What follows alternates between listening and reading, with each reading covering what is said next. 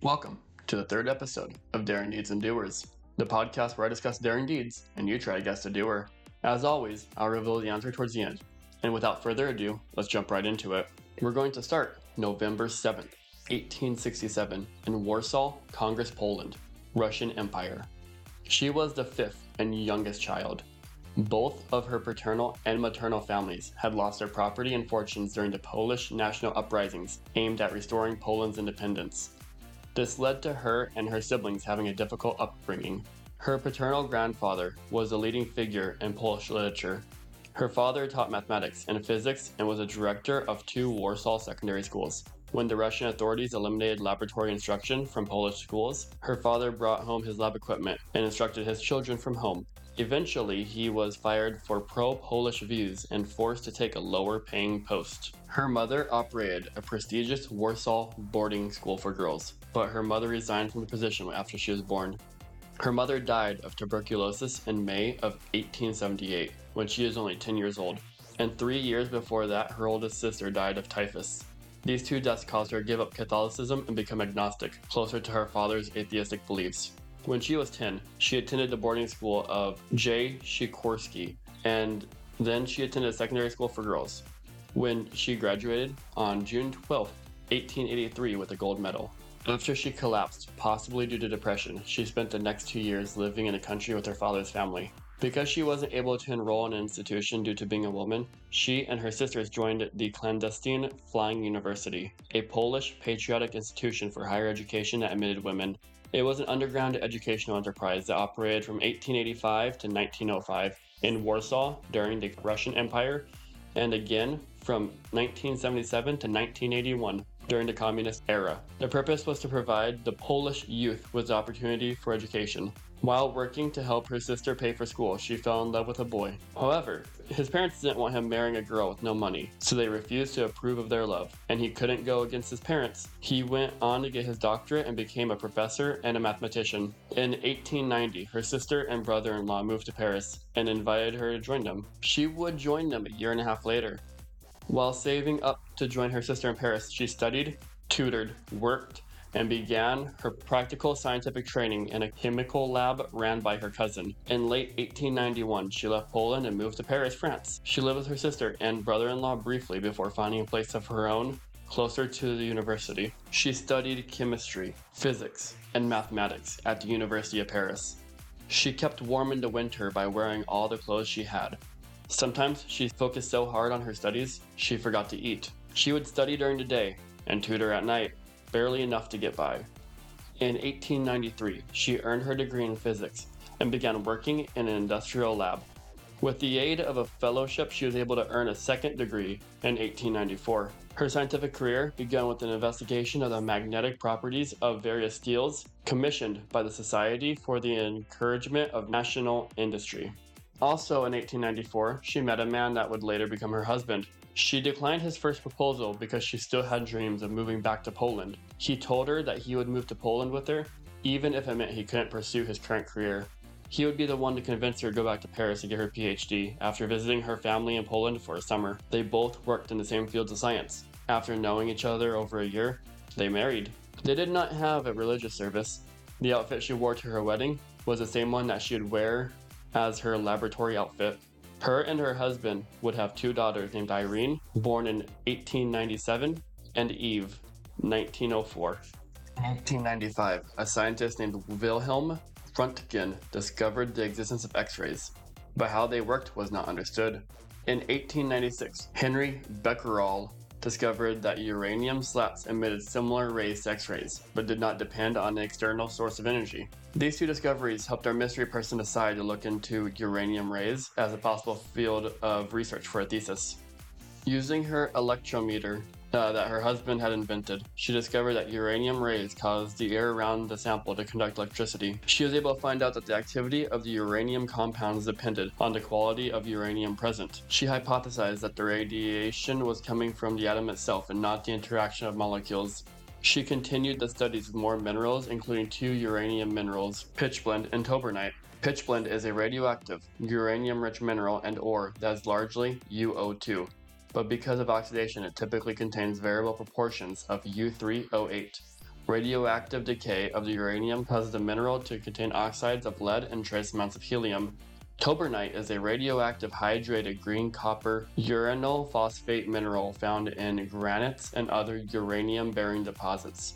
Using her electrometer, she found that pitchblende was 4 times as reactive as uranium, and tobernite was twice as active. She concluded that these two minerals must contain another substance that was far more active than uranium. She began searching for additional substances that emit radiation. By 1898, she discovered that thorium is also radioactive. By mid-1898, her husband gave up his work on crystals and joined her on her studies. She published her findings as soon as she could to make sure that she would get credit for her findings. However, she was never given credit for discovering that thorium is radioactive because 2 months before she submitted her paper, Gerhard Karl Schmidt published his own findings in Berlin. Luckily for her, no one noticed that she believed that there was another element present in pitchblende and tobernite. On April 14, 1898, she and her husband started searching for the mystery element in pitchblende. In July 1898, she and her husband published a joint paper announcing the existence of a new element that they named polonium, after her own country, Poland. On December 26, 1898, they announced another element, which they named radium, from the Latin word ray. They also coined the term radioactivity. To prove their discoveries, they isolated polonium and radium in pure form. Polonium was the easier element to isolate as it was the only bismuth-like substance found in pitchblende. Radium was harder to isolate because it resembled barium, which is also found in pitchblende. From a metric ton of pitchblende, 1/10 of a gram of radium chloride was separated in 1902. In 1910, she isolated pure radium metal. She was never able to isolate polonium, which has a half-life of 138 days. Between 1898 and 1902, she and her husband, jointly and separately, published a total of 32 scientific papers. One announced that diseased, tumor-forming cells were destroyed faster than healthy cells when exposed to radium. In 1897, she would get a teaching job at École Normale Supérieure. She and her husband did not have a dedicated laboratory. Most of their research was done out of the converted shed next to the ESPCI. The shed was a medical dissecting room, was poorly ventilated, and not waterproof. At the time, they were unaware of the dangers that radiation exposed to people. The ESPCI did not sponsor her research. However, she would receive subsidies from metallurgical and mining companies from various organizations and governments. In 1900, she was the first woman faculty member at École Normale Supérieure. In 1903, she was awarded her doctorate from the University of Paris. That same month, she and her husband were invited to the Royal Institute in London to give a speech on radioactivity. However, she wasn't allowed to speak due to being a woman, but her husband was allowed to. She and her husband did not patent their discovery and did not benefit from the new, increasingly profitable industry that was developing based on radium. In December of 1903, she was awarded her first Nobel Prize in Physics alongside her husband and Henry Becquerel for their joint research in radiation. She almost didn't receive the award because one of the committee members and advocates for women scientists, Magnus Gosta Mittag Leffler, informed her husband, who then made a complaint.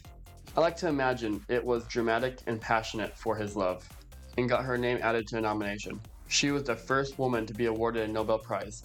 That was 120 years ago. She and her husband declined to receive the prize in person, stating that they were too busy with their work and her husband was feeling increasingly ill.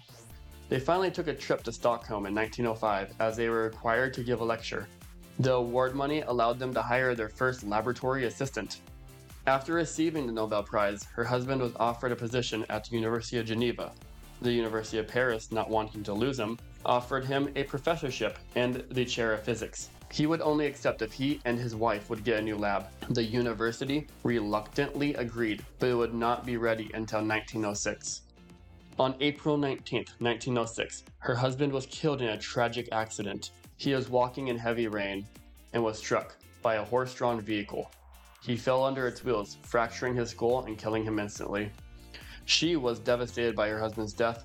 On May 13, 1906, the University of Paris offered her late husband's position as a chair of physics. She accepted the position, hoping to create a world-class laboratory as a tribute to her husband. She was the first woman to become a professor at the University of Paris. In her later years, she headed the Radium Institute, a radioactive laboratory created for her by the Pasteur Institute and the University of Paris. The initiative for creating the Radium Institute came in 1909 when the director of the Pasteur Institute offered her to move to the Pasteur Institute because the University of Paris had yet given her a proper laboratory. Only then did the University of Paris finally give her a laboratory, which was a joint initiative with the Pasteur Institute. Despite her fame as a scientist working for France, the public had xenographic views of her. The right-wing press villainized her as Jewish, a foreigner, and an atheist. Her mother's side of the family was Catholic. Her and her father's were atheists. Her daughter later remarked on the French press's hypocrisy in portraying her as an unworthy foreigner when she was nominated for a French honor, but portraying her as a French heroine when she received foreign honors. In 1911, she had a year-long affair with a former student of her late husband, who happened to be married but estranged from his wife at the time of the affair. Today, that would be called separated but not divorced. There was a press scandal that was exploited by her academic opponents. The press portrayed her as a foreign Jewish homewrecker. When the scandal broke, she was in Belgium at a conference. When she returned home, she found an angry mob outside her home.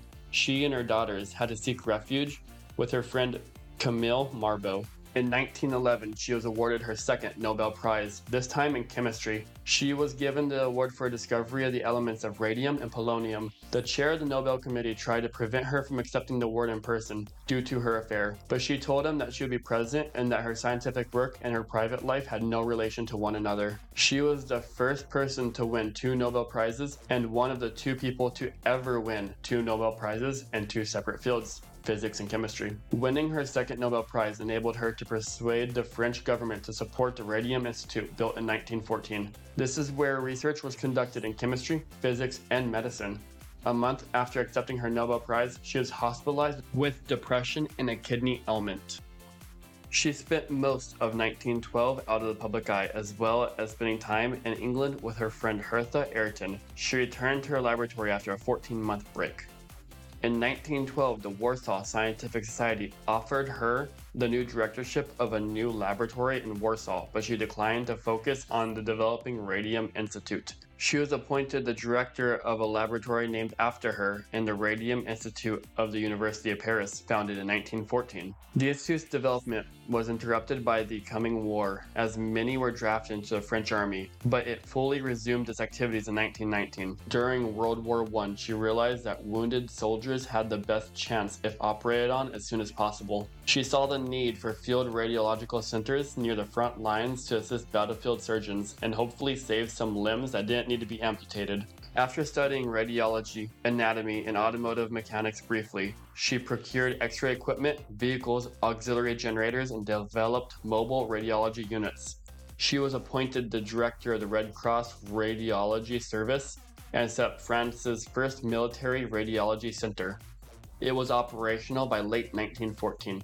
She directed the installation of 20 mobile radiological vehicles and another 200 radiological units at field hospitals in the first year of the war, with the assistance of a military doctor and her 17-year-old daughter Irene. Later, she trained other women as aides. In 1915, she produced hollow needles containing radium emanation, a colorless radioactive gas given off by radium, later identified as radon, to be used for sterilizing infected tissue. She later used radium from her own 1-gram supply.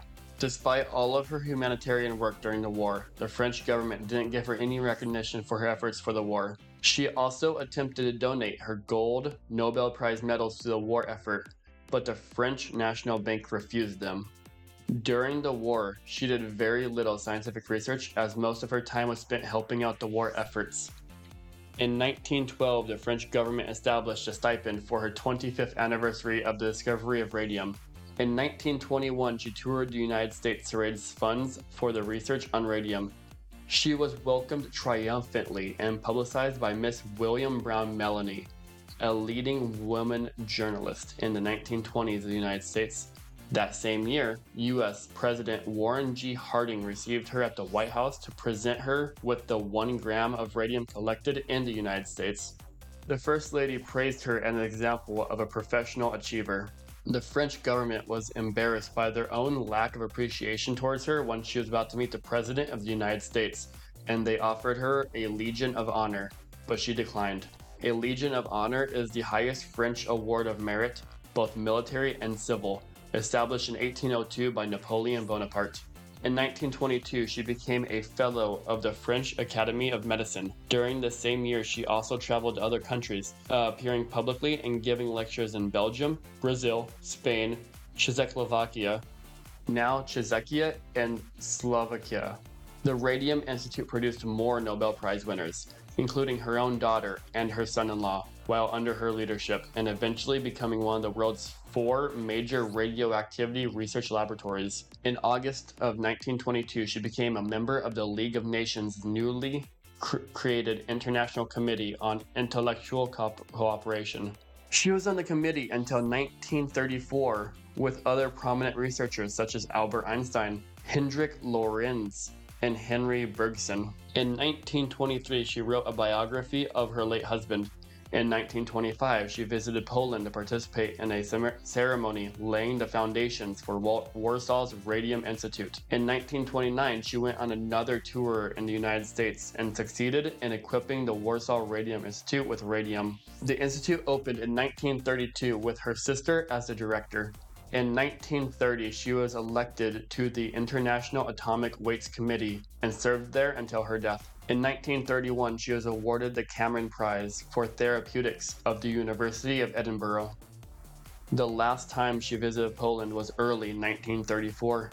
She died just 4 months later on July 4th, 1934, in Passy, Haute-Savoie, France, at the age of 66. The cause of death? Aplastic anemia, a condition in which the body fails to make red blood cells. It is most commonly associated with cancer, and carious cancer syndromes can also be caused by hereditary immune diseases or exposure to chemicals, drugs, or radiation. It is believed that her work with radiation is that caused her death, the long-term exposure to radiation causing damage to her bone marrow. If you haven't guessed by now, I'm going to give you one more hint. Her husband's name is Pierre Curie. If you still don't know, her name is Marie Curie, one of the greatest scientists of all time, and one of the first women scientists. The work she did was truly amazing and extremely important to modern science and medicine. She is the reason modern medicine is where it is today. Who knows how long it would have taken someone else to figure out what she did. Cornell University professor L. Pierce Williams says, and I quote, "The result of the Curies' work was epoch-making. Radium's radioactivity was so great that it could not be ignored. It seemed to contradict the principle of the conservation of energy, and therefore forced a reconsideration of the foundations of physics. On the experimental level, the discovery of radium provided men like Ernest Rutherford with sources of radioactivity with which they could probe the structure of an atom. As a result of Rutherford's experiments with alpha radiation, the nuclear atom was first postulated. In medicine, the radioactivity of radium appeared to offer a means by which cancer could be successfully attacked." Now, here are some fun facts. The damaging effects of radiation were not known at the time of her work. She would carry test tubes of radioactive isotopes in her pockets and store them in her desk drawer. She even commented on the faint light that the substances gave off in the dark. She was also exposed to X-rays while serving as a radiologist in field hospitals during the war. She was buried alongside her husband at the cemetery of Sceaux. In 1995, they were both transferred to the Paris Pantheon in honor of their achievements. Their remains were sealed in a lead lining because of the radioactivity. She was the second woman to be buried in the Pantheon, and the first woman to be honored in the Pantheon on her own merits. Due to the levels of radioactivity, her papers from 1890 are considered too dangerous to handle. Even her cookbooks are highly radioactive. Her papers are kept in lead-lined boxes, and anyone who wishes to consult them must wear protective clothing. Marie was more than a scientist. She also tested societal norms of her time. It was hard for women to get an education in the late 1800s, early 1900s, especially in science, but she persevered. She knew what she wanted, and people that didn't like it weren't going to get in her way. Marie was also a very modest person. She didn't care about having money or fame for her contributions. In 1893, she was given a small scholarship, and in 1897, she returned the scholarship as soon as she started earning her keep. She gave away most of her first Nobel Prize money to friends, family, students, and research associates. Marie also refused to patent the radium isolation process, so anyone in the scientific community could do it. She wanted any monetary gifts and awards to be given to scientific institutions she was affiliated with, rather than to her. Both she and her husband would often refuse awards and medals. It makes me like her more, knowing she didn't succumb to fame or fortune like so many others. She just truly wanted to do science and help others.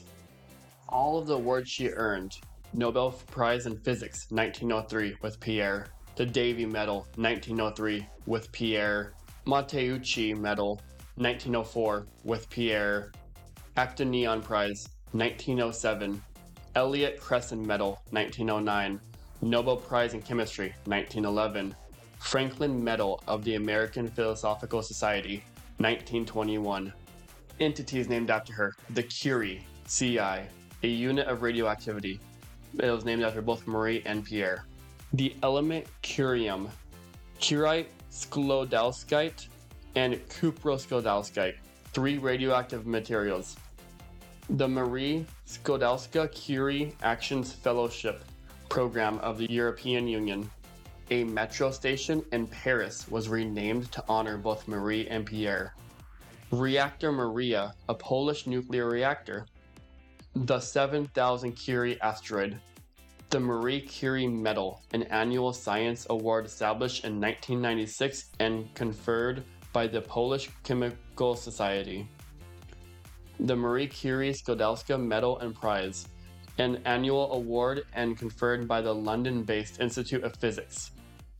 Biographies about Marie Curie: Madame Curie by Eve Curie, her daughter; Marie Curie, A Life by Francois Giraud; Obsessive Genius, The Inner World of Marie Curie by Barbara Goldsmith; Radioactive, Marie and Pierre Curie, A Tale of Love and Fallout by Lauren Redness.